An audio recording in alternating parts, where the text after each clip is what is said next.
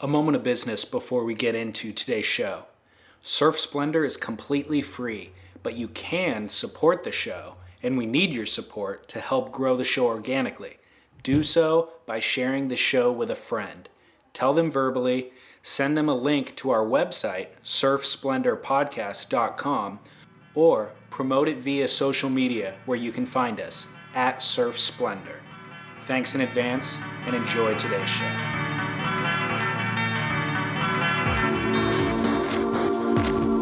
Hey, what's up, Surf Splendor listeners? Thanks for tuning back in. This is your host, David Scales. Today, we're bringing you an episode of Surf News with Scott Bass. And before I give that conversation to you, I just wanted to say thanks for all the kind comments that we've received regarding the interview with Sean Thompson. It was a really gratifying experience for me to even have that conversation with Sean Thompson, much less be able to bring it, to everybody else to listen to. And it's only been, reaffirmed by the comments that I've received from you, the listeners. So thank you for those. And if you haven't yet listened to that episode, you can find it on our website, surfsplendorpodcast.com, or, on iTunes or Stitcher or wherever you download podcasts. So check that out, and then also leave your comments about that show. And you can do that on our website, Surf Splendor Podcast. Each episode has a show page, so you can find that page and then just leave a comment in the comments section. Maybe, just about the show or personal experience that you've had with Sean. So we've really enjoyed reading those and getting feedback. So at any rate, thanks again. Thanks for listening. And here's today's show.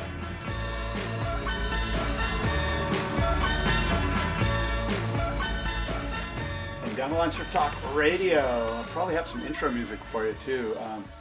But Scott Bass, David Lee Scales. I'm a little hot. I'm going to try to turn this down just a touch. And it is November 1st, the day after Halloween. And David and I are here to bring you the latest in Surf Talk podcast. So let's kick it off. David, welcome back. Welcome to the show, I should say. We're co-hosts together, is what I mean to say. It's kind of just fell into it, it wasn't really planned. It was a 1 or 2 time thing, and now it seems to be going well. So I'm psyched about it. Yeah. I appreciate you letting me participate in your program. So, sure. How was Halloween, by the way? Sorry. You know what? Halloween was classic because what I do is I take some candy and I put it in a bowl, of course, out front, and then when the doorbell rings, I run and hide. Oh, really? But, and after 2 kids, they snagged the whole bowl. Yeah, the whole bowl's gone. Turn off the lights, done, and I can get back to reading my book. Don't you have kids? I do, but they're of the age now where they're gone. They're off to Halloween parties. So. Wow, dude, Ebenezer Scrooge. Yeah, I guess. Yeah, I think you're right. I think my wife would agree with you. I'm a little Scroogey that way. But it's all good. Last night I enjoyed opening up the door and seeing the little kids. Yeah. And it was kind of fun. But in the past, there always seems to a really important sporting event like the World Series or Monday Night Football or Sunday Night Football or Thursday Night Football. They take precedence over children's happiness for sure. They kind of do. But anyway, it was good. How about you? How was your... Yeah, mine was awesome. My friends build this unbelievable haunted house every year and then get a bunch of teenage kids to work as monsters and scare the crap out of all the neighborhood kids. So it was fun. Sounds like fun. Monsters, scaring the crap out of kids. Totally. Good stuff. Well, we've had a busy week. A lot of surf news coming out of the various locales. And I don't know how... you wanted to start this off by sort of giving the listeners a little bit of insight about you and I. Yeah, I feel like we're 2 guys hosting this radio show essentially about surf, and we haven't ever really given our qualifications. Yeah. I don't know that we're even qualified, really, but we might as well let people know. I think, actually, how many of these shows have we done together? Maybe 5? I'm not really sure. So let's say 5. 4 or 5, right? Sure. Hour-long shows. Sure. You and I have communicated maybe... That's it. 5 hours and 10 minutes. I know. We don't know each other. 10 minutes additional to the 5 shows that are on record. So I'd like to know more about you personally, and I'm sure that the guests would as well. What's your background? Well, I can give you some insight. Real quick, I moved to the Del Mar, Solana Beach, Cardiff area here in California in 1977. Okay. I started surfing in 1978. I surfed on the Torrey Pines High School surf team and the UCSD surf team. I worked at the Del Mar Lifeguard Department for about 5 years. I spent 6 months in Australia, worked in a little restaurant called Swells in Terrigal. That's cool. On the Central Coast. Are you reading my notes? No, I'm just... No. I met Steve Hawk surfing in Mexico, and he offered me a job at Surfer Magazine, where I worked at an editorial capacity from 98 Slow it down. through 2008. Did you have writing background prior to that? Hold that thought. I was actually in college getting my... trying to attain my writing and English degrees from Cal State San Marcos, which I did do. Okay. And so, I had sort of an editorial slant. Got it. You know what I mean? Got it. And so, I met Steve Hawk there in Mexico. And it's a funny story, actually. I was surfing this one really kind of pristine, perfect wave that's kind of only breaks when it's really big. It's sort of a rare spot. And I was by myself, surfing by myself. And I look up on the cliff, and there's like 6 guys looking down. And I'm like, oh, God, here it comes, And these guys paddle out, and they bring a photographer. And it ends up it's Evan Slater and Steve Hawk and some other guys. And it was all cool, We caught some waves together and shared the lineup. And there, Rob Keith took some photos. And on the beach, I started rapping out. And I didn't even know it was Steve Hawk. And we just started talking. And one thing led to another, and he offered me a job.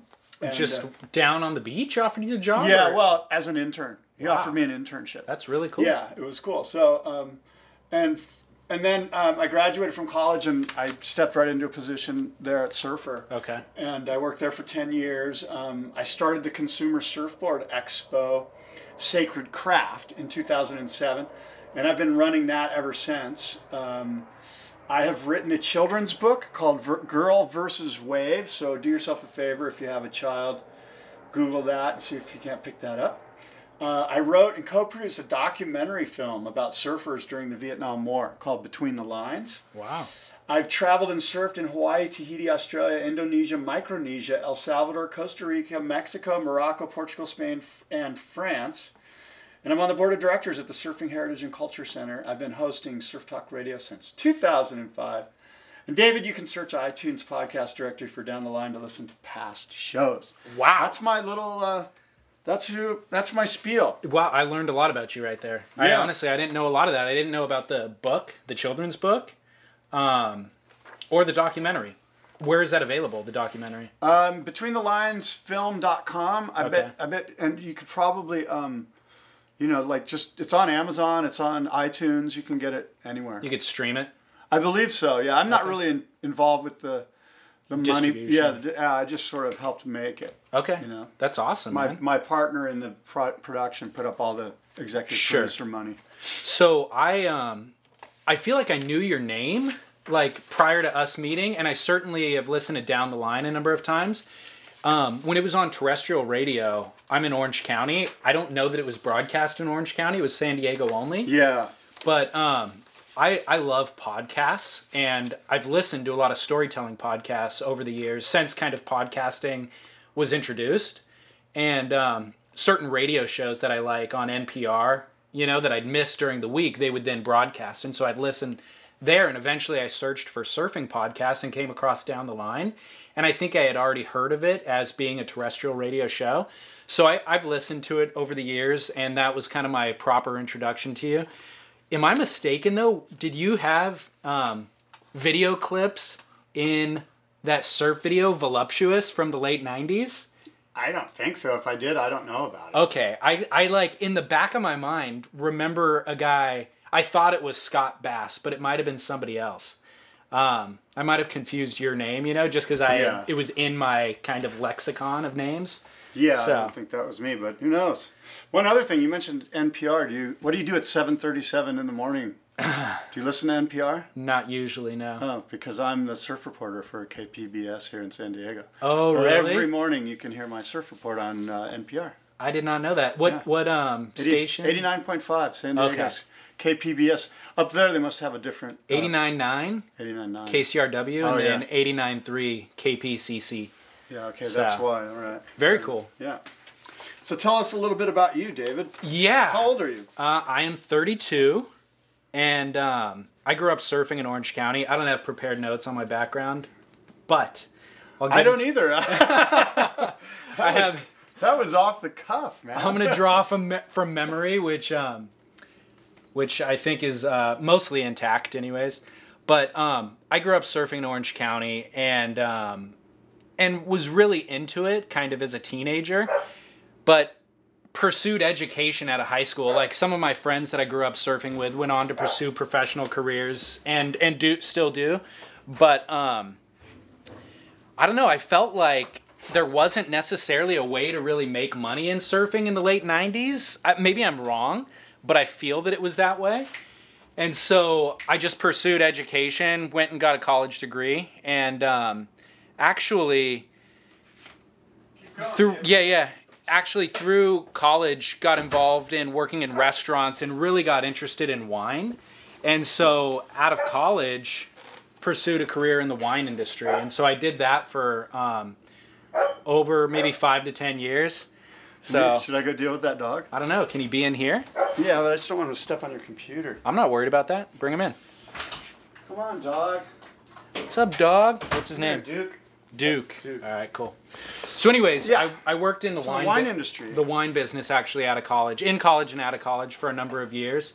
But really kind of burned the candle at both ends, like a lot of the late nights. I was still surfing, so a lot of early mornings too, and just at some point realized like I'd rather be spending time at the beach than spending time kind of pushing a commodity, you know? Yeah. And that I still like have a lot of love for wine and still am involved in the industry actually, but kind of slowly started developing relationships in the surf industry or redeveloping relationships, and I got into filming surfing at some point. So I did that for a number of years and got some small contracts that allowed me to kind of move out of the surf industry, and then worked myself actually with Surfer Magazine as well after a year time there, and have done some writing for them, done a couple trips, and then kind of found myself in marketing capacity with writing skill and with video production skill.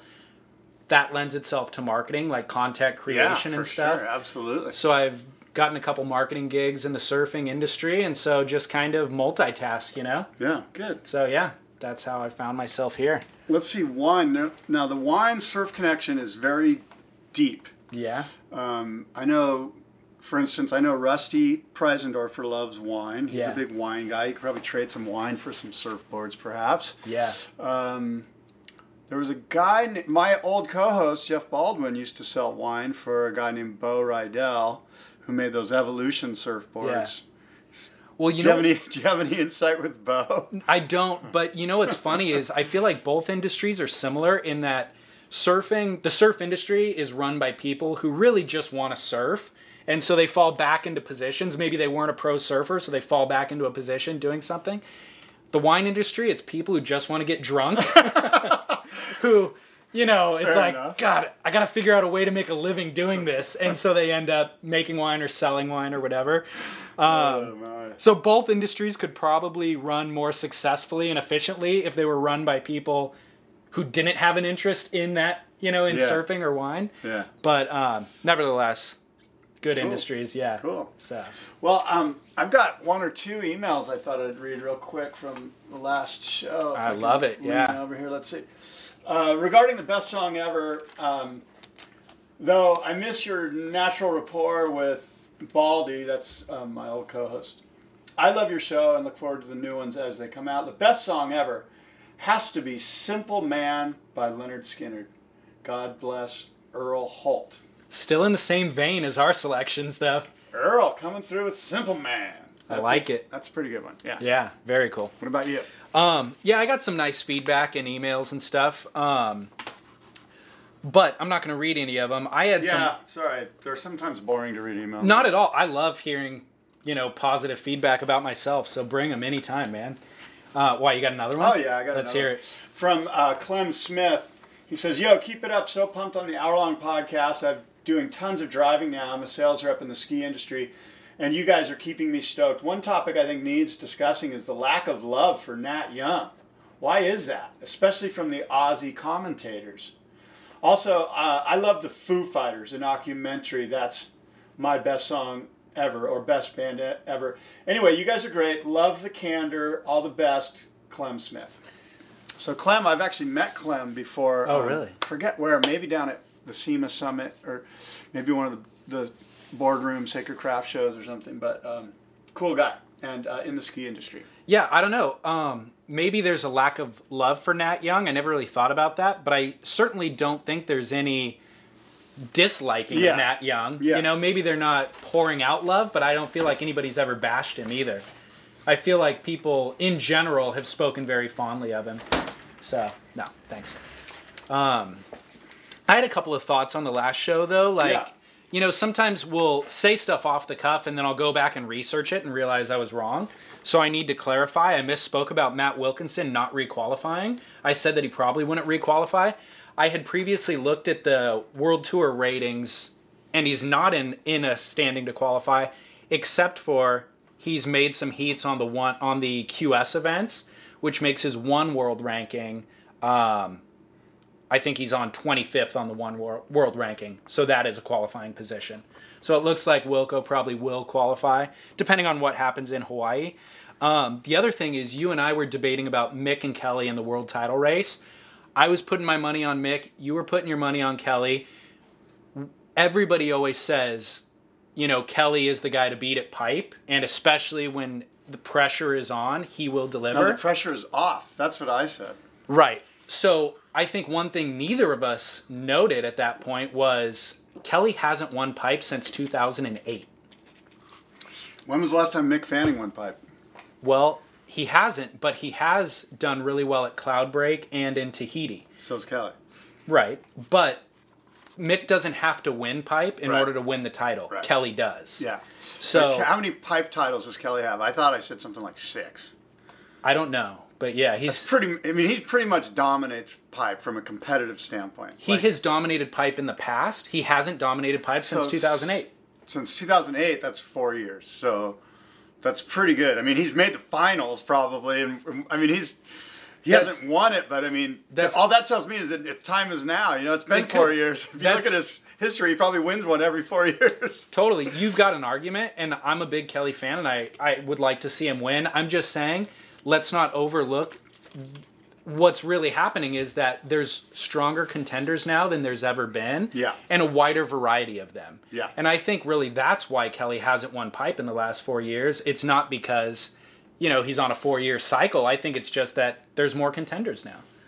So only time will tell. Yeah, we'll check it out. I know we're all looking forward to the matchup. I mean, this is why when we talked about, you know, I've been yearning for Pipeline having a weighted system because it's so much fun when we're all looking at Pipeline to determine the world champion. Yeah. And just think how, I don't know, lackluster, I guess you could say, the Pipeline Masters would be without us all gearing. I mean, it's going to be exciting. It's going to be exciting. I'm more excited for this pipe event than I have been in a long time. I think we all are, and there's a reason for it. And, you know, I'm going to go ahead and segue into something that's not even in my notes, but something that I found interesting. I hope you got a chance to see it.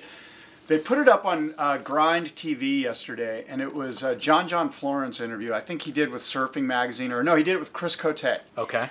And they basically asked John Florence what's the one thing he would change about the ASP World Tour if he could make a change. And he said, you know what, I'd like there to be an on-season and an off-season, which I thought was really, really interesting and sort of is a segue from what we were talking about. So what he's saying is, look, I want 6 months on and I want 6 months off, just like all other sports. Interesting. Yeah.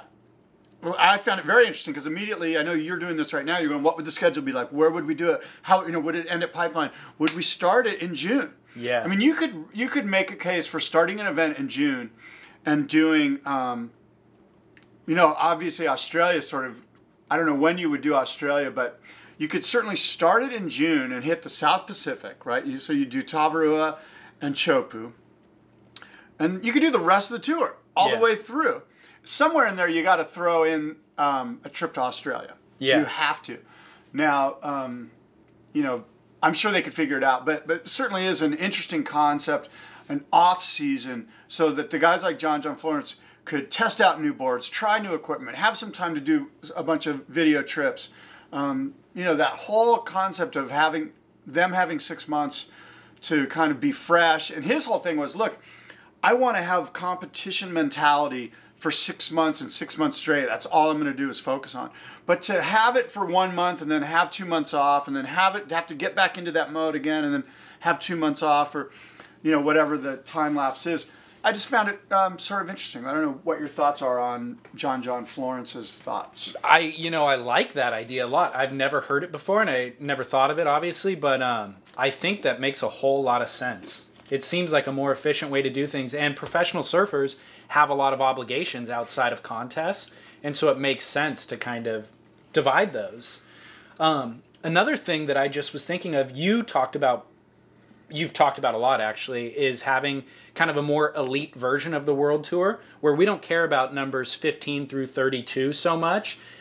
What might be cool to incorporate in that type of a format is 6 months on for the top 32, but what if there was a 3-month tour that was just the top 10? Like if you qualified for the top 10, that additional 3 months is just like a super elite world tour in waves like G-Land maybe, where it's like that doesn't draw a huge crowd and that's why it's not on the map, on the schedule now. But I'd like to see Kelly Slater versus Parco out there, or whomever. So that could be a way to incorporate both those ideas. Yeah.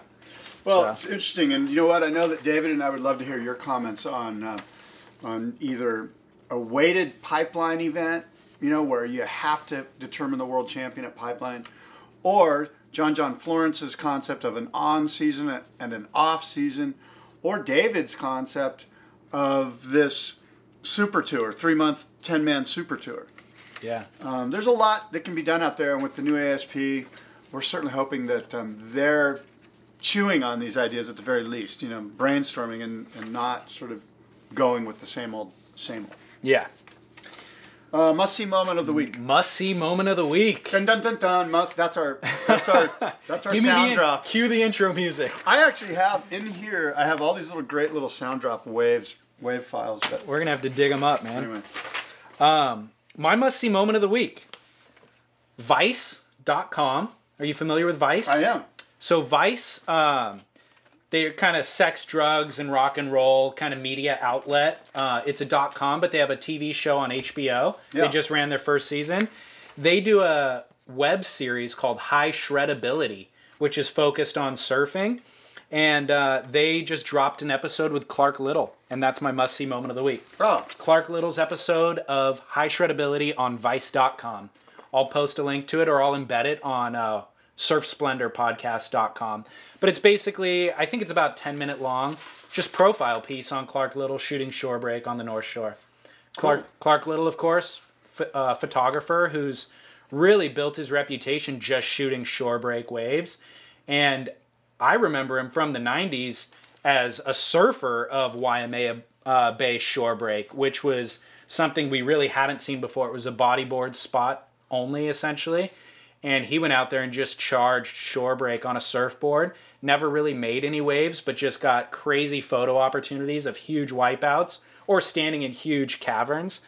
And puts himself in really hairy situations. And his imagery that he produces is breathtaking. It's usually like in the barrel looking out, or even looking into the barrel, maybe with like gorgeous backdrops of the land.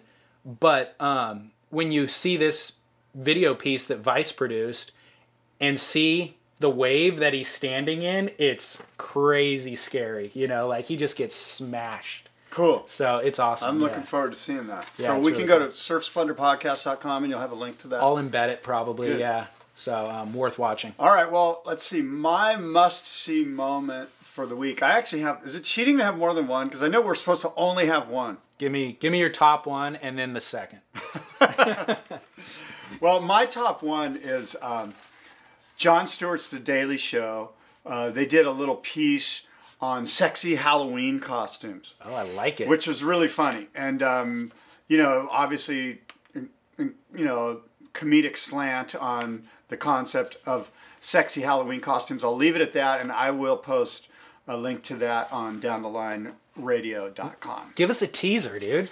Well, let's just say that I don't want to ruin it. Like I'm gonna choke, but all right. But just you'll see, it's Jon Stewart and his take on sexy costumes. I think, that's enough. Answer I'd hate this. to ruin it. Okay. There's no way I can do what he did. Just answer me this. Yes. Does Jon Stewart wear a sexy Halloween costume? No, he has. Okay, good. One of his sort of roving reporters on progressive feminism doing the report. And so Got it. I'll leave it at that. Solid. As long as John's not showing too much skin, I'll watch it.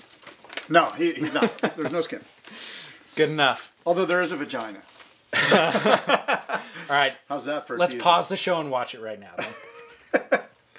All right, so let's lead into surf news. Well, wait, huh? I wanted to say one other thing real Yeah. quick. The other must-see moment is I would urge everyone to just do a YouTube search for CPR. And if you don't know how to do CPR, there's probably a bunch of great, how-to YouTube clips on how to do it by lifeguards or life-saving professionals. And I would just urge everyone, if you get a chance, learn how to do CPR. Yeah, you got the lifeguard background as we learned today, right? That's right.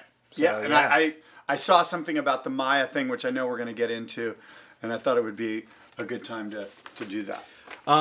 Should I lead into that topic? Are we ready? Yeah, I'm ready. Go for it. So, this is I've got it broken down into a few different aspects of that. We have to break it down into aspects. It's really important, I think, to separate. Let me lead in Maya, and I'll let you lead in Carlos. How's that? Yeah. Is that okay? Yeah, absolutely. Okay, so Laird Hamilton was on CNN discussing the whole Nazir Portugal Big Wave event, which happened last week. And one of the unfortunate situations was Maya Gabeira, a big wave professional surfer. She almost died out there. She had a big wipeout. She went unconscious, a very scary situation. And I know that both you and I wish her a speedy recovery. Laird Hamilton on CNN went on to say that Maya had no place being out there, that the dangerous realm isn't for her, that she was unprepared, and that Carlos Burle, another big wave surfer, should bear the responsibility for Maya almost dying. So, David, my question to you, is Maya out of bounds surfing in waves of this magnitude? Yeah. I've seen, my only experience with Maya was probably 2 or 3 years ago. I think she was hanging out with like Timmy Reyes in Huntington Beach for a week or two, and so I saw her surfing a number of times within that period. And I remember commenting at the time to my friends, like, that girl can barely surf. I know of her, and I know, dude, I'm telling you straight out, I know. We're going to get the feedback on that one. But seriously, this was prior to her wipeout, obviously, and prior to her big wipeout in Tahiti as well, which we'll talk about. It was just like I've heard of her name and I've seen some images of her. You weren't impressed with her Huntington Beach skills. Dude, I mean, and I'm not saying wasn't impressive compared to other female pro surfers. I'm saying she could stand up and kind of wiggle down the line, but I walked away going, wow, I'm surprised that she's a professional surfer. Fair enough. No, I wasn't mad at her or anything, but I just made a note of that.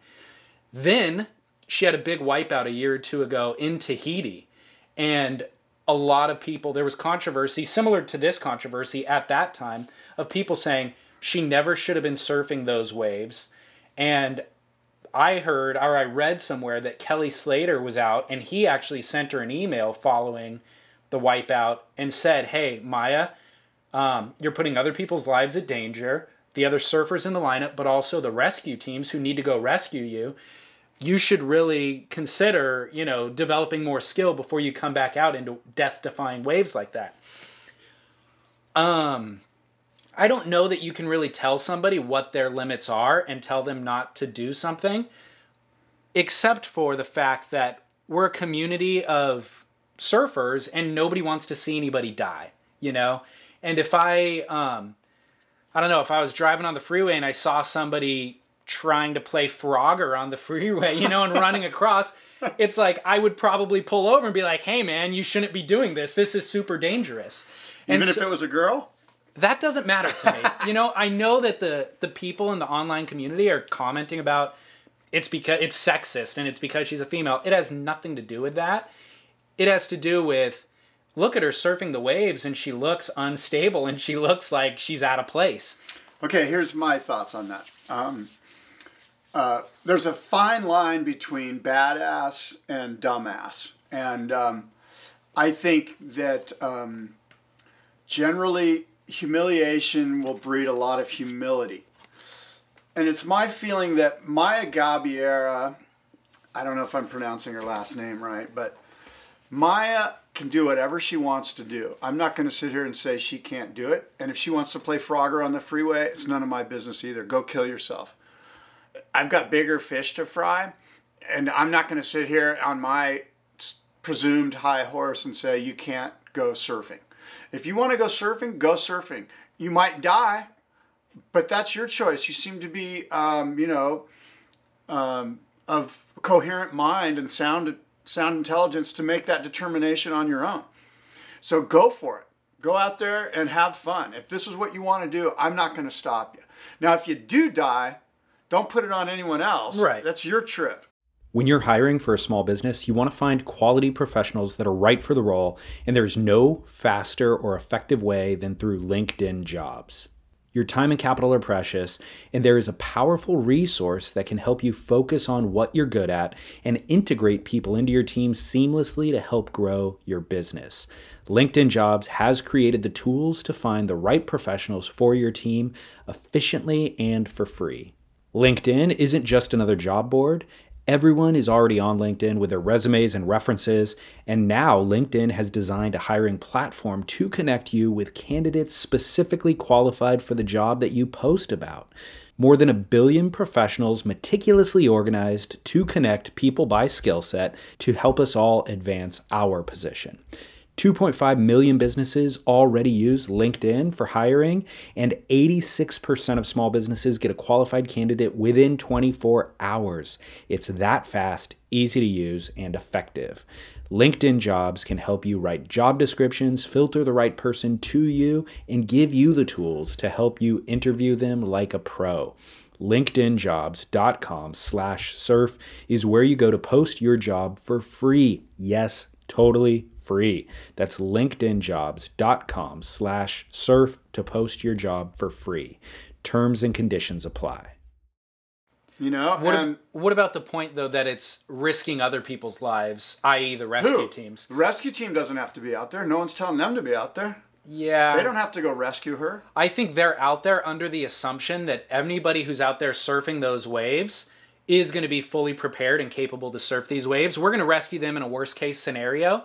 She's been in that scenario 2 times in 2 years. I think that's between her and the rescue teams. Yeah. Look, maybe she is putting the rescue teams in harm's way. But that's still, like I said, the rescue teams should probably check on every surfer before they go out and go, hey, if you want me to rescue you, it's $500 an hour and, yada, yada, yada. And just to clarify, her rescue team is Carlos Burley, who they're partners. They're tow partners, and they've trained together for years. And so I think that they're probably prepared enough for situations like that, as prepared as you could be. The question isn't whether or not they're prepared. The question is whether or not she's a competent enough surfer to ride those waves in the first place. Well, apparently this time she wasn't, you know, but I'm not, again, I'm not going to tell anyone they can't go surfing. Yeah, that's a good point. Go surfing. I agree in a sense. Let me break down the exact situation because I think there's more topics that need to be discussed on this. I've got some others too, but go ahead. Okay, well, let me backtrack just to, is the spot pronounced Nazaire? I have no idea. Or Nazare or something? Who knows? Yeah. I call it Nazir. Okay, Nazir. So the spot, for those, I'm sure people have seen it, but for those who haven't, it's a big wave spot in Portugal that breaks right up against a cliff with a really kind of... It's got like a Black's Canyon offshore, I think. So it focuses swell from deep water and brings it all up right there. Right. And it breaks right in front of this cliff, and the only way to really shoot it from a photographer's standpoint is from a high vantage point. So all the images of it are looking down, and along the cliff, there's a big stone structure like a lookout tower. So creates this really dramatic like foreground with these giant waves breaking in the background, and often like the mist rolling off the back of the waves prevents you from seeing the bottom of the wave that's being ridden. So it's really difficult to judge. There is no bottom. There's no bottom. There's no bottom. It's like a long slope kind of... it looks like an avalanche is following them as they go snowboarding. Yeah. It creates this really interesting image, but it's hard to tell how big the wave actually is. Did you read the piece on Surfing Magazine about this? I'm not sure. It's really good. I want you to read it, but it basically says what you just said, that there's no bottom to this wave. It's impossible to truly measure this wave, because to measure a wave, you need a crest and you need a trough. Right. And what we have here is just this like angled, non-stop downhill ride. It would be a longboard wave if it wasn't so big. Like if it was 3 foot, it's a longboard. It barely wave. breaks. Barely breaks. Most of them don't break. They're just swells that roll. Yeah. And they're surfable because they're swells. But I don't think that if we're going to that place in the discussion where we're talking about the largest wave ever ridden, I'm saying that you can't even measure it, that it's not the largest wave ever ridden.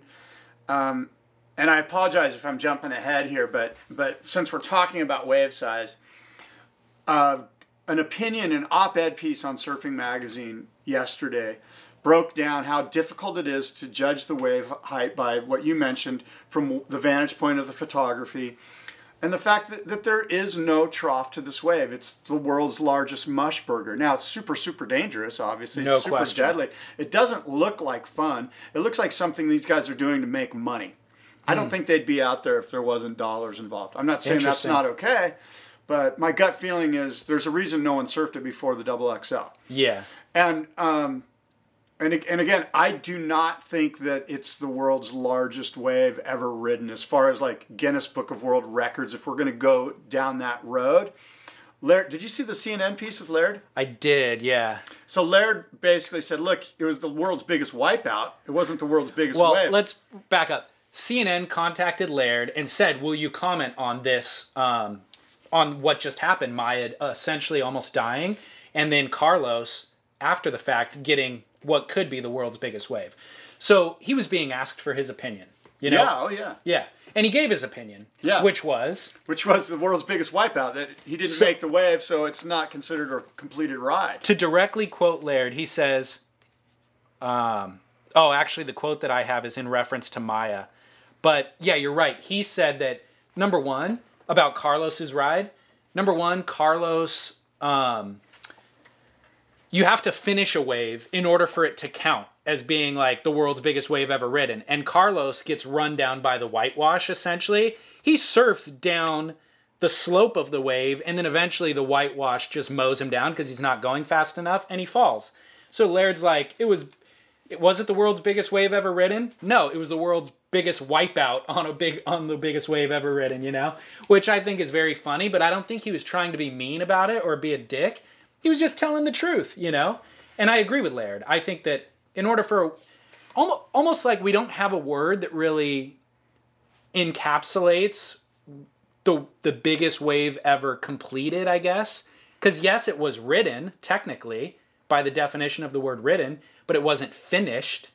Finished isn't a good enough word. We need like a new English word, you know, that is whatever I think completed ride. I think completed. I think to complete a ride, you want to be able to finish it in a safe. This is basically what Laird was saying. Like finish the ride, like kick out somewhere and come get picked up or paddle into the channel. But if you're put in a situation where you've wiped out, well, then you have not completed the ride.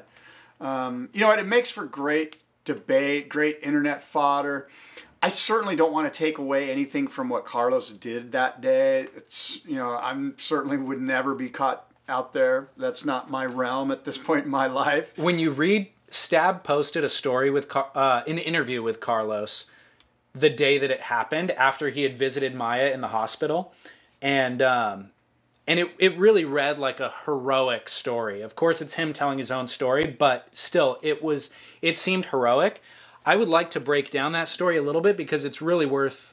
Before you do that, let me just say one quick thing. I have met Carlos Burle. He's one of the nicest people in the world. Super cool guy. Yeah. Very humble. The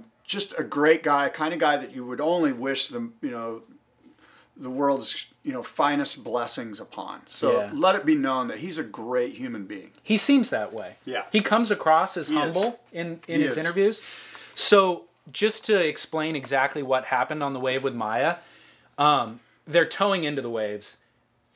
Maya literally caught one wave that day, and Carlos caught one wave that day. That's it. There was probably other people that caught waves, but those are the two that we're talking about. On Maya's wave, she gets towed into a giant left. She hits a big chop at the beginning and survives it, and then another one and survives that. And I thought that was actually pretty impressive.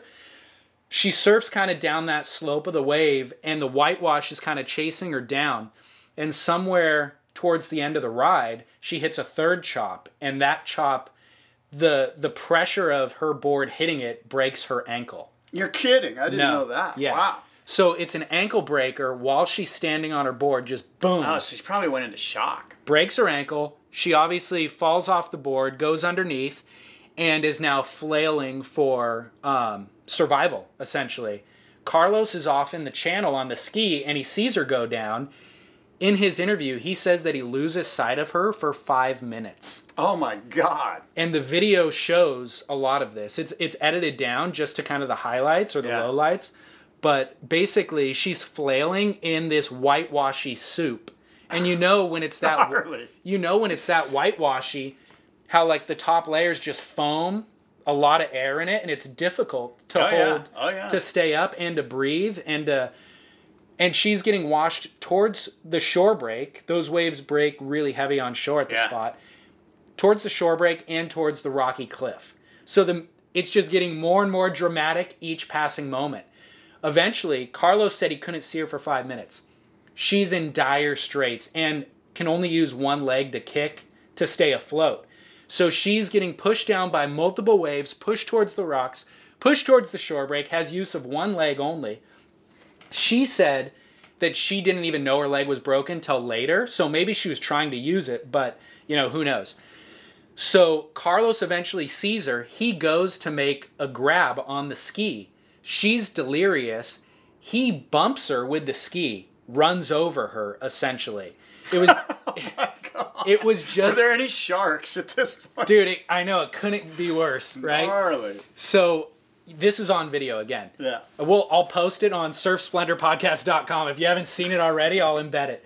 But basically, he just kind of bumps her. It wasn't that bad, but obviously not an ideal scenario when you're rescuing somebody to run them over with the ski.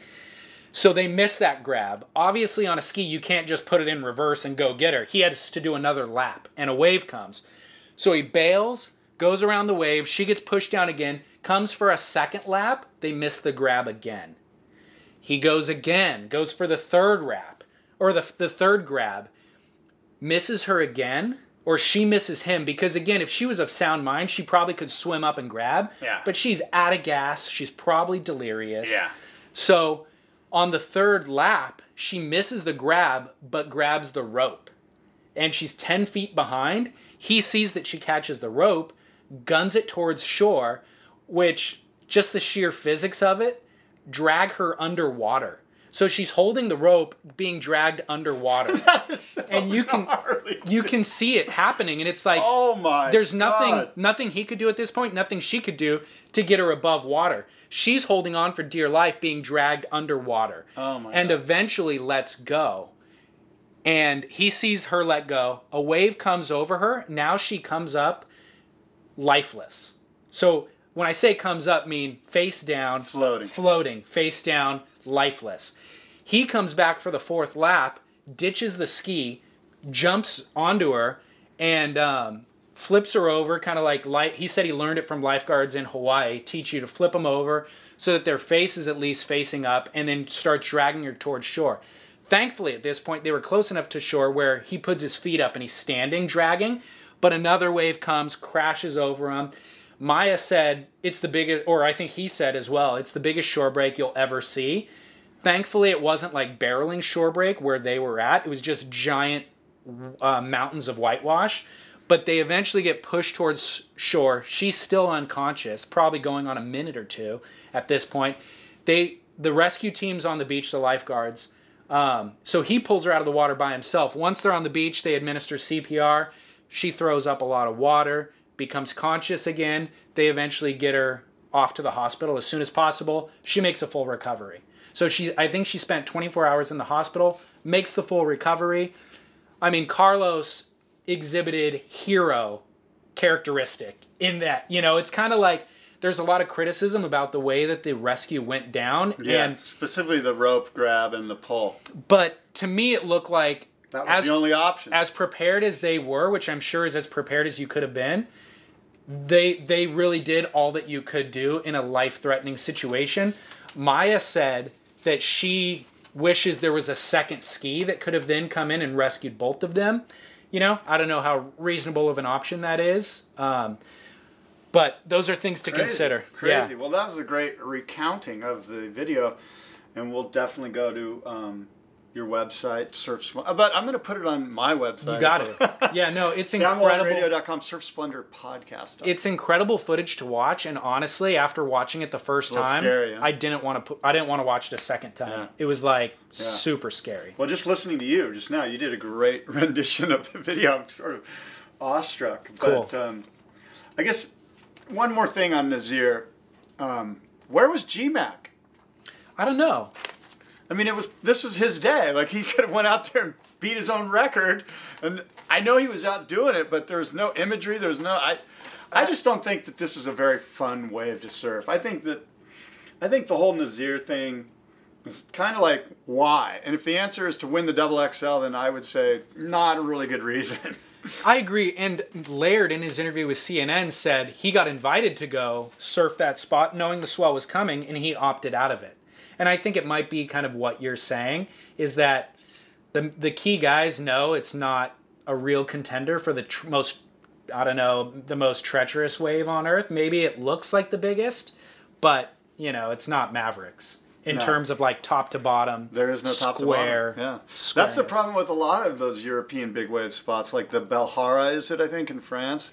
They're so slopey, they're just kind of roly-poly, slopey. It's just... When you compare it to what they're doing at Jaws and even Chopu, of course, and as you mentioned, Mavericks or Cortez Bank, they just don't look like waves. Yeah. They're just slopey rollers that are huge. Which is, honestly, if you like surfing that type of wave, fantastic. Yeah, do more it. power But to you. Is it a contender for kind of the biggest wave or the XXL award? I'm not sure it is. Now, speaking of European big waves, have you seen the Ireland footage? Yeah. That's pretty radical. Yeah, totally. That looks like a legit wave. Yeah. I don't know how to pronounce it. Mulgahorm? I'm not even going to try. Mulgahorm, who knows? Well, before we get off this topic, I do want to say Maya's courage has never been in question.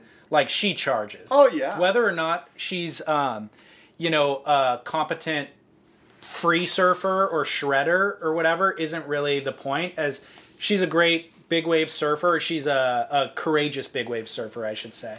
So I don't mean to throw her under the bus. And you know what? More power to her. If she wants to go do it, go do it. And I'm sure. What I mean? But when you die, don't complain to us. Totally. But I'm sure Garrett McNamara wouldn't be shredding Huntington Beach either. You know what I mean? Oh yeah, no. So I don't mean to bag on her for that. No. That was my personal experience having seen her. And I did meet her once with. I was with Greg Long's dad, Steve Long, at Trestles, and ran into her and met her just in passing. Was she surfing? Or? No, she was walking along the beach with a board coming from a surf. But she seemed like a very nice person as well. And she's gorgeous. Yeah. All right, well, I got one for you. Let's hear it. Should we do that whole piece we just did in Portuguese for our Portuguese listeners? Let's recap it. Do you mean Brazilian? Yeah. I don't speak Brazilian. Pipeline season opener. Let's see. Jamie O'Brien, John Florence got some great waves. Everyone got great waves. A gorgeous and perfect day in early October at Pipeline, which means the sand is already gone. Pipe is breaking. Jamie O'Brien said it was the best October pipeline he's ever seen, which I don't even know. Usually pipe doesn't even break in October. It takes a month to get the sand out of there. But my question to you is, where was Ricardo dos Santos? I know, man. This reminded me of our last conversation. We're on Ricardo watch. We are on Ricardo watch. Checking in, day 13. So, no, but honestly, this reminded me of the last conversation we had in the last show about Jamie O'Brien not being able to surf in the Pipe Masters and their whole situation. And I basically said, I don't care if Jamie surfs in the Pipe Masters. He's underperformed in recent years. Who gives a crap? And then I read some comments on Facebook or whatever on the show where people were saying they want to see him. Here's my thoughts before the season opener swell that just hit, was that I stand by my comments, and if him not surfing there means we get to see somebody else take his place, like Ricardo dos Santos, or It wouldn't be him. But no, it wouldn't be. But Carlos Munoz last year got two. Who? Dude. Talking about. Remember his name. He got 2 10s last year in the Volcom Pipe Pro at Backdoor. Yeah. He's a Costa Rican kid. He's going to qualify for the World Tour, no doubt. He's actually on the bubble right now. But it's like I'd rather see these up-and-comers surf out there than Jamie if he's going to be disrespectful of the sport. That was my thought last week.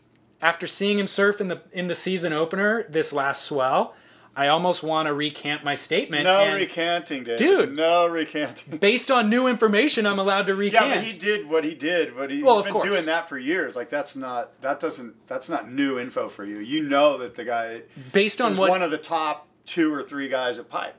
Who's underperformed in the last few years. Yeah. But he's won it, and he's won the Volcom event a couple times. Well, I'm now siding with you in that I feel like seeing his performance the last couple days. What's that sound? That's the sound of you backpedaling. I'm openly admitting, dude. I agree with you. I'm not trying to deny it. But I do. Seeing his performance out there, it is breathtaking. The last couple of days, you're seeing the clips and the imagery that came out of it. It's like, holy crap, Jamie at Pipe is a thing of beauty, and I would like to see that. Do you think that Ricardo dos Santos is even on the North Shore? No. Well, not this early, I don't think. But also, looking at the images that came out of this swell, nobody's more gorgeous than John Florence. Yeah. Did you see that? There was one image of this like backside butt drag on Stab. I think Zach Noyle shot the photo. It's a water shot of him, John getting barreled at Pipe. And his positioning is unlike anything I've ever seen. He's got all of his weight on the left rail, but honestly, the last 2 inches of the left rail. His butt's in the water. One leg looks like it's broken, leaning. He's doing the butt drag. His arm's in the wave. He's passing a photographer, and it's just like so acrobatic. And you couldn't sit in that position on the ground against a wall if you tried, but somehow with the momentum of the wave or the inertia of it, he's able to hold that positioning. It's unbelievable and beautiful to see. Well, you mentioned a couple things. You mentioned acrobatic, and you mentioned Hawaiian surfer, more or less, right, with John. And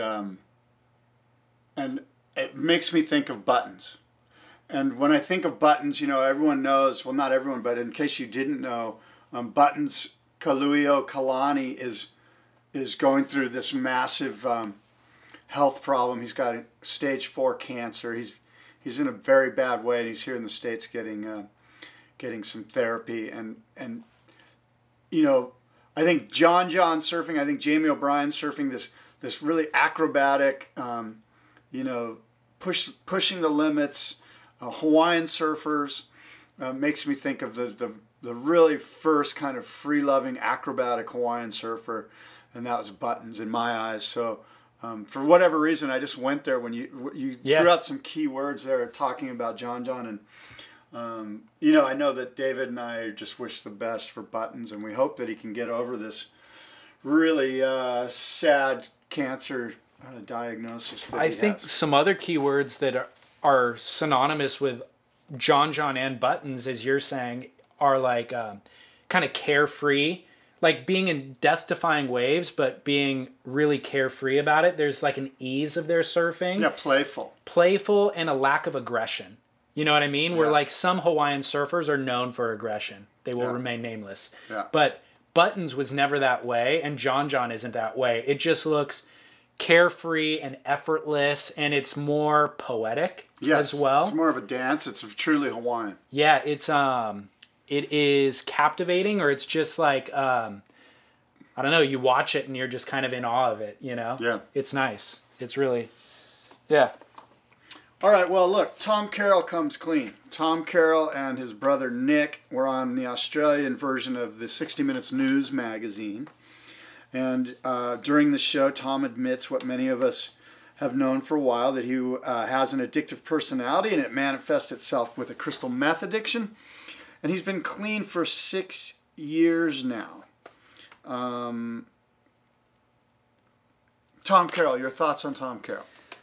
So there's a lot of my thoughts in relation to this story are about a bigger issue, which is just the surf media. Like you said, this is a thought that's been on our mind.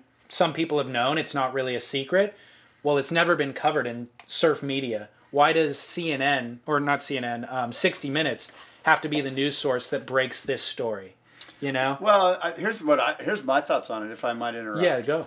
I suggest to you, why now? Like, why are they telling us 6 years? Because he's writing a book. Well, yeah, exactly. Yeah. You nailed it. So it's just a PR campaign to sell the book. Right. Which is great, but it kind of comes off a little like they're using this opportunity, this really, sad and catastrophic time in his life to now kind of like, push the sale of the book, which is fine. That's understandable. That's what you do. You want to sell a book, you kind of find the gnarliest part of the book and you kind of tell people about it. Or you hire a PR team who then does that. I would be surprised if he's out there like selling his story as much as it is some, Yeah, you know what? Here's the thing: is that it's a feel-good story. Everyone loves Tom Carroll. He's a great guy. They're just trying to sell books. And you know what? Regardless, this is something that every young kid, every young surfer should know about. This story, they should hear this story. So I'm in favor of it. That again, it just kind of, when you saw the lead into it, you're like, oh my God, this just happened. You know what I mean? But this happened like 8 years ago or whatever, 6 years ago. So, but you know what? We need feel good stories, and Tom Carroll's a great human being, and his brother Nick is a great guy as well. And I look forward to reading the book. Yeah. I sort of know the story. It sounds like pro surfer does good, pro surfer does bad, pro surfer gets out of it. Okay, well, I'm glad that he's in recovery, and want nothing but the best for him. I'm questioning like all of the news, let's call them surf news outlets that have reported it, don't report anything other than he gave this interview to 60 Minutes. You know what I mean? There's no insight into it. There's no commentary, or it is just a commentary on him giving this interview. It made me realize it's not really surfermag.com or Surfing Magazine or Stab or The Inertia even. It's not their responsibility. None of them purport themselves as a news outlet. They're editorial outlets who then by default have delivered the news to us because there's nobody else to do it. Why doesn't surfing have a news outlet? Well, the reason is that you mentioned it. They're not a news outlet. What they are is they're marketing vehicles for their clients, and their clients are the people that buy advertising space. So I initially get mad at them, like, "Hey, why aren't you giving us an unbiased news story?" But then I realize what we just said, which is that's not their job. But my question is, why don't we have a news outlet in surfing? You know what I mean? Like, the Inertia tries to be that way. The problem with it is that there's nobody's going to support it. Like the industry, the clothing companies. They only want you to tell their version of what surf lifestyle culture should be. So, does Quicksilver really want you telling a story about, hey, we just found out Tom Carroll's a drug addict? Let's just say 6 years ago or whatever. No, they're going to squash it. And if you do put it out there on the internet, on Surfer Magazine or Surfing Magazine, Quicksilver's going to call you up and go, you know what, we're pulling our advertising unless you pull this story and retract it because you're doing damage to our brand. Well, and so if, for instance, the Inertia is going to be our news outlet, then they can't accept any advertising dollars, so they have to be subscriber-based, and there's simply not going to happen. Yeah, and I don't think they're necessarily trying to be that. That's not in their mission statement. And I'm not either. And their user-submitted content is the way that they run. Yeah, they're just like Huffington Post. I mean, I can submit a story right now. You can. Anybody can. Right, but even if you're going to the HuffPo to get your news article... Did you just say HuffPo? HuffPo. Is that like vernacular that I don't know about? Yeah, I didn't Huffington know. Post. HuffPo. HuffPo. I did not know that. If you're going to the HuffPo to get your news, you're getting 50% news from a super biased source and 50% entertainment. You know what I mean? Yeah. So if the inertia, if that's their model, then they're already kind of pigeonholing themselves. Yeah. So, but I agree. I think that is their model. Yeah. So I'm just saying, who's the news source and how? There is none. Well, look, it's high time. How does it pay for itself? Like, see, like when you think about like Sports Illustrated, you're like, okay, that's a news source, perhaps, right? I would say it's an entertainment source more than news. Maybe, but it's hard to find a model that makes sense. Like, well, I guess what I'm saying is, how are they going to make money? My question to you is, let's just say, like Sports Illustrated can do an in-depth expose on a football player that's a drug addict. You know why? Because the team that he plays for isn't buying advertising, right. and if Nike is, they don't want anything to do with the guy anyway. They've a lot of sports have evolved to a place where they can make those reporting, they can do that reporting. But as you know, and as you've mentioned here, our entertainment vehicles, Surfer Magazine, Surfing, all of them, even you and I, to some regard, are dampened a little bit by the world that we live in, the surf world, the surf culture that we live in. You know, there's certain people that you and I can't talk about because what good does it do you and I to talk about certain people that are just a negative on the lifestyle? It doesn't do, it's a lose-lose. It is. But I bring it up for that reason specifically, is that we're seeing this problem bubble up now, where the way that the industry is structured by being funded by the 5 main surf brands is starting to have problems. It's had problems in the ASP with judging criteria. It's now having problems in the way that news is delivered. So I think that if the sport's going to grow, maybe podcasting is the platform to say the truth, because we're not beholden to advertisers. No, you know we're broke. I mean? We are completely broke. It's not even a business. Podcasting isn't a business, you know? Right. So well, you're right. And that brings up the whole like Surf Media 2.0 thing with a lot of the crazy blogs, like the one that is Samuel Lewis, is it? Or Lewis Samuels put out. And that one was scathing, and it got rave reviews because he, although he opined almost, too radically. But anyway, those podcasts, those blogs that you mentioned, that 2.0 media is sort of the place. Like if you go onto Surfer Magazine's forum, their message board, you're going to find out a lot more real information than you would find out on surfermagazine.com. I'm marginally engaged in Twitter, and Twitter has some great trolls, guys who are anonymous. They don't use their real name, but they put out real information, whether it's guys who have drug addiction or Billabong's, financial straits that they're in. They put out real information, and I like that, and I get my news from that partially. Who's one of those Twitter sources that you like? Not Dane Reynolds is really good. Not Dane Reynolds, yeah. That guy's funny. He's hilarious. Yeah, that's so fun. There's a lot of them, but so the problem with them though is that they're so sensationalistic or sensationalized. Yeah, they're doing it just to get people's goat. Yeah, it's a little. Yeah, I know it's just not quite there. You know what I mean? There's no. It's kind of mean spirited to a level of insecurity almost. It is, and there's also no vetting process. So they're allowed to just say whatever they want to say, and report it as fact. Right. Traditional news sources, you got to check your facts, and so I think that we need to find somebody who's in between the Twitter trolls or the forums that exist, but also in between the editorial magazines that it's not their job to report the news. Those people are you and I, my friend. David Lee Scales, Scott Bass, we will be your eyes on the street.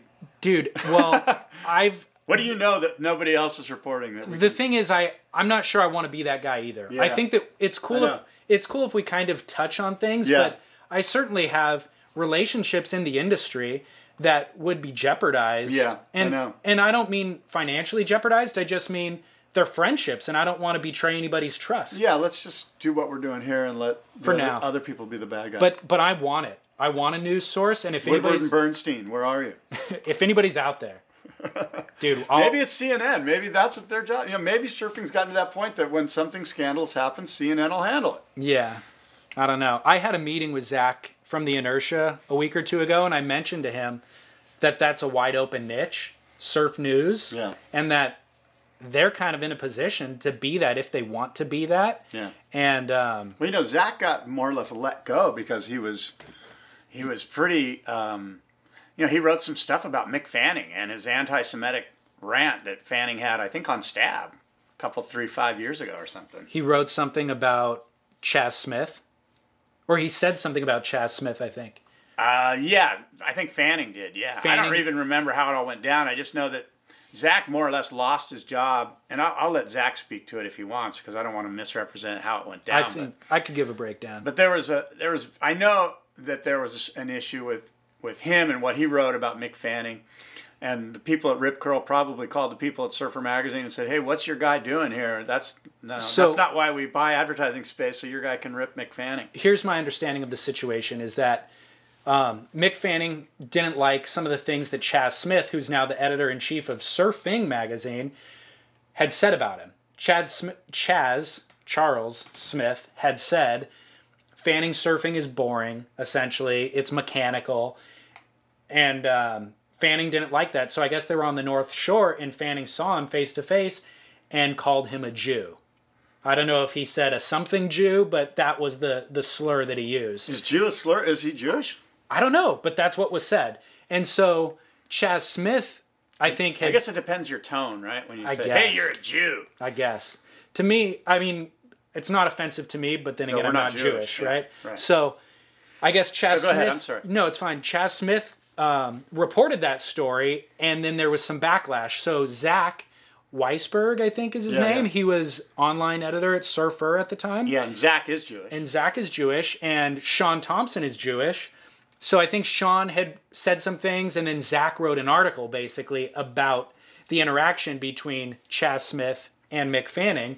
And there was a lot of comments in the comments section and a big to-do about it. Yeah. World champ using anti-Semitic remarks. Should he apologize or whatever? And Fanning did apologize and retracted his statement and said that it wasn't meant the way that it came out or whatever. Well, Zach wrote the article and stood by his article. Surfer Magazine asked Zach to remove the article. Zach said, I don't want to remove the article. And you're right, Zach was eventually let go from his position at Surfer Magazine, and Surfer Magazine did eventually take down the article after it being up for 2 or 3 days. Zach, in response to losing his job at Surfer, started a website called theinertia.com, which is, it reports... It kind of is a news source. HuffPo. But it's a user, HuffPo.com. It's the surfing HuffPo. It is in that it's user-submitted content. So they produce in-house content a little bit, but probably 95% of the content is user-submitted. But the users are Kelly Slater. Well, I was going to say, Zach's done a great job of some coups, if you will, of getting Kelly to submit stuff. I mean, he's got some great people submitting articles. Yeah, he does. So you guys should check out theinertia.com if you haven't already. They do have some news stories on there, but it's all good stuff. Yeah, so all right, well, look, best song ever. Should we go there? I don't know. Is that what we got? Oh, dude, let's do One World Rankings. Are you in a rush? No, but I do need to get going pretty soon. I got to unload that truck. Okay, come on. One World Rankings, dude. You texted me, you're like, I hope you got a lot to this time because we got a big show. I'm driving an hour and a half to San Diego, dude. We gotta all right, it's give it our all. All right. One World Rankings right now, there's a little bit of a shakeup with who could be on the tour and who will no longer be on the tour for 2014. Yeah. It will change with Hawaii. There's 3 events in Hawaii, 2 QS events and 1 CT event. Have you watched any of the HIC event at Sunset? Yeah, I have. I watched a bunch of it yesterday, and I was so uninspired by the surfing. Round of 96, guys could have pulled into little tubes, and they were going around it and falling, and you can just tell that Sonny Garcia sort of said it in a press release. They don't. A lot of these young pros do not know how to surf Sunset Beach. Or Go ahead. I'm sorry for interrupting. Anywhere in Hawaii. They got the wrong boards too. Well, dude, you show up. It takes you time to get used to Hawaii, and as a to surf Hawaii. But as a viewer, it always takes me time to get used to watching Hawaii events as well. That type of surfing. Maybe round of '96, just a bunch of lame 20-year-olds on thin boards. I completely agree with you, but Anyway, go ahead. Yeah. So potential new names. These guys are in contention to qualify right now. If the tour ended right now, New names on these are tour new next names year, on 2014. What are they? Mark Lacomere, which is which is a name that seared into everybody's brain after the France event.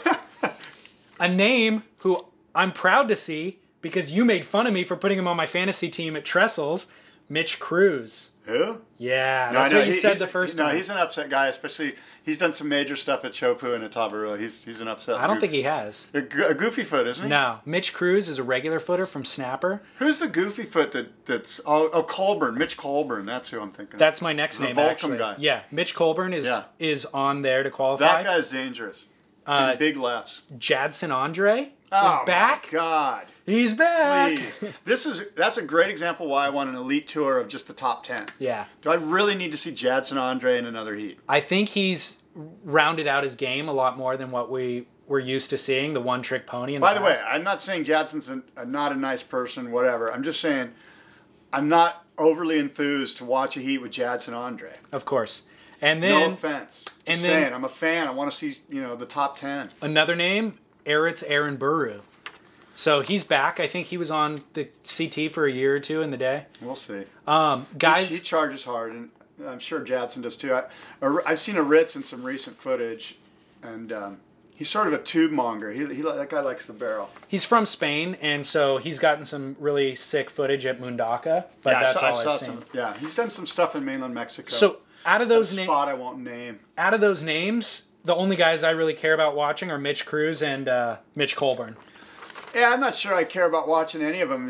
It's to me it's like I want to see hot new young blood. Yeah.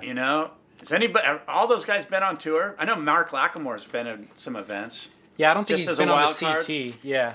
So here's some names that aren't in position but could be after Hawaii. Who's a young gun that should be on tour that's not? Well, here's some names that might be. All right. Actually, they're in contention to make.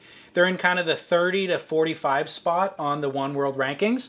So if they do well in Hawaii, they could qualify. By the way, I'd rather see Damien Hobgood than any of those guys you just mentioned. Yeah, me Go too, ahead. probably. So Carlos Munoz could make it. He's from Costa Rica. I mentioned his name earlier. All right. He does huge airs. He rips and he charges. He got 2 10s at pipe, like I said last Sounds year. like you. Tanner G.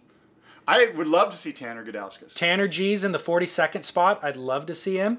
Connor Coffin is love in the to 36th see Connor spot. Coffin. Now I'm excited. Yeah. Granger Larson is 1 spot out. And he's a guy who could do well in Hawaii. He's sort of a Dusty Payne, Sebastian Zietz type guy. Good point. He really is. I like him a lot, so he could push through. Guys who are on the CT now, who looks like they'll be losing their spot unless they do well in Hawaii, Miguel Pupo, Dusty Payne, Rayoni Monteiro, Glenn Hall, Kieran Perot, Tiago Perez, Heitor Alves, Damian Hobgood, Yaden Nickel, and Owen Wright, who will probably get the injury wild card. How many injury wild cards are there? There's like 5 injured people. Well, there's only 1 wild card. So it's going to be Owen Wright. But there's 5 guys who are injured probably. Yeah, So, that's what I mean. There's 5 guys that are injured that are going to vie for that one Correct. spot. I think Owen Owen- Wright will get that. I think Owen Wright will He get it. deserves that. I'm disappointed to see Miguel Pupo, to see Damian Hobgood gone. I think those other names, whatever, But again, this is all subject to Hawaii. Right. If they push through events at the QS, and then make some pipeline events, or heats, then they'll be fine. By the way, the broadcast, the webcast, starting with Haleiwa and going to Sunset, they would do themselves, a favor by really kind of excavating the stuff that you just did and letting the listeners know exactly who's in what position and really do some graphics to let us know, because these are great stories that need to be more pronounced. I agree. I saw Sippo at the beach this morning, Huntington. Brett Simpson, is he going to Brett qualify? Simpson. Well, I asked him straight out. I'm like, because on the CT ratings, he's in 32nd, which is the last. Oh no, I'm sorry, 22nd. Right. Which is the last qualifying spot, but he's never done on the well. bubble. And he's never done well at pipe. You know. Yeah. And so I asked him, but he's made some heats in the QS. So on the One World ranking, with those additional points, it bumps him up to 26th position, which is pretty safe. Now? Yeah, right now. Okay, yeah. Which is pretty safe. So he's going to go to Hawaii in 2 weeks. He needs a couple results. He's pretty safe. Moderate results in Hawaii. But he's going to go ahead and compete in both Haleiwa and Sunset, try to secure his position. Yeah. He said right now he's in a better position than he was last year at this time. Okay, yeah. So I think he'll be okay. Unless something crazy happens, he'll be okay. So, but yeah, that certainly, to your point, it makes it more interesting. I don't know why they don't excavate those. I'm bummed that Damien Hopgood's not on tour next year. Well, he can make heats in Hawaii. He can. Where is he on the qualifying? Damien does he Hopgood. need some major results to qualify? I only have up to the top 45, and he's not even in the top 45 on the One World. So it's not looking good. That's too bad. Yeah. Pat G. Jay Bottle Thompson. Do we really need to see Jay Bottle Thompson? No. As fans, I'm sure he's a great guy. I know he's a big, tall, lanky regular. He's in 39th on the One World rankings. Pat Gadauskas is in 38th, so he looks like he won't qualify unless he does really well in Hawaii. So interesting. Again, this will all get shaken up, and we'll touch on it. I'd like to see Tanner Gadauskas get on tour. If not this year, maybe next year. So we'll touch on this again after Haleiwa and after Sunset. Yeah. Best song ever? Best song ever. So I realize I played this game wrong last week. I guess so. You chose a Kinks song or something? Well, dude. Ray Davies? No, that is the best song ever. But what I realized in playing this game is you got to come out of the gates with a big song that will, like a big rock song or something that like shakes the windows. You know what I mean? Yeah. Like I went with a soft spoken song that, I don't know. I don't think it was my best lead-in. That should have been a week 3 choice. So, you went first last time. Should I go first this time? You go. All right. What I'm going to do this week, a little bit more energy, but I'm going to go with something probably most people haven't heard of. My goal is to introduce people to a new song. But there's reference. It's the best song ever. The best song ever that you haven't heard. This segment's called The Best Song Ever. It's best song ever that you haven't heard. Introduce people to a new song. Best song ever that you haven't heard, but it's by a guy who you've heard of. So his name is Stone Gossard.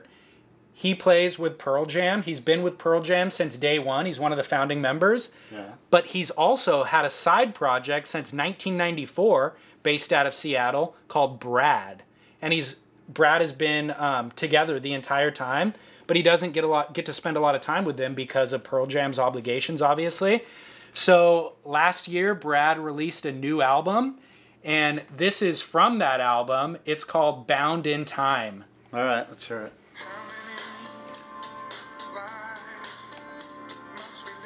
You got some volume? Let's start it over since the volume was down. Okay, go ahead. All right.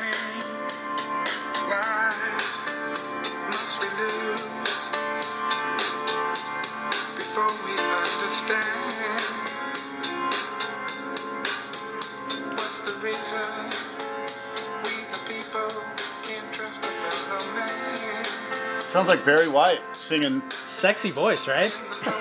Singing like meaningful songs. So, poetic lyrics. Got some multiple instruments. Got some piano in there, which is always nice. And then also interesting vocals, you know? And they have different vocalists on different tracks. But you're right, this guy's got a little bit of a deep, velvety tone. So, new band for you all, Brad. Stone Gossard from Pearl Jam. Stone Gossard. And this track is called Bound in Time. Bound in Time. Okay, here's the best song ever. All right, I'm going on pause. This is one of the best songs ever. Love this song. Classic.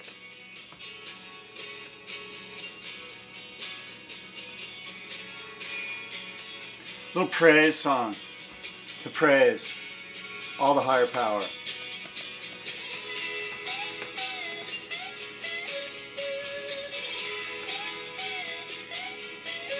This song is an uplifting tune.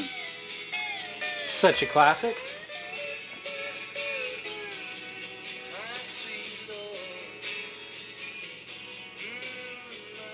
All right, George Harrison. So that's, in my opinion, just the pot best. it down, dude, but keep it going. That's the best song ever. It's certainly on my greatest hits, for sure.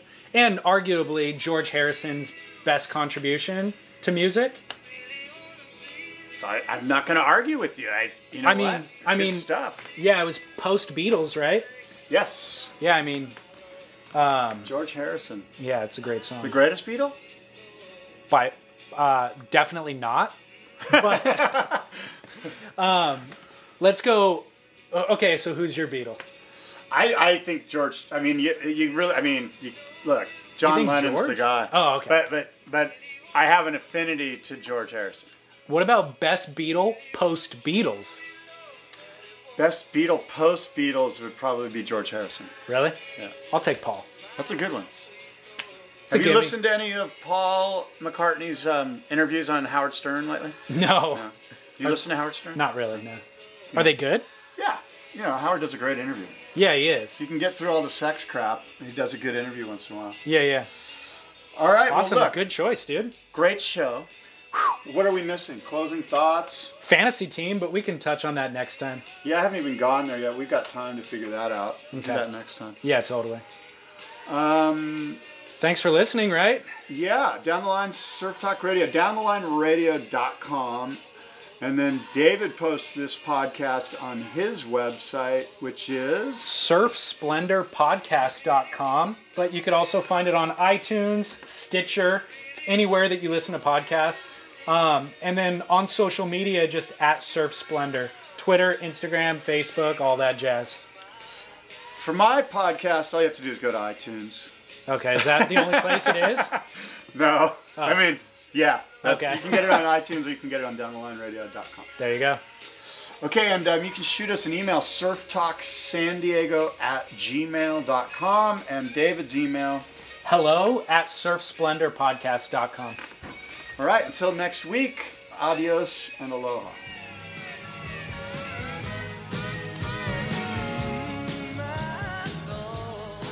And there you have it. That's today's show. Thank you so much for tuning in yet again. Please remember to share this show with a friend. And you know where to find us on social media at Surf Splendor or on our website, surfsplendorpodcast.com. And we'll be back next week with an all-new episode. So thanks for tuning in. Talk to you soon.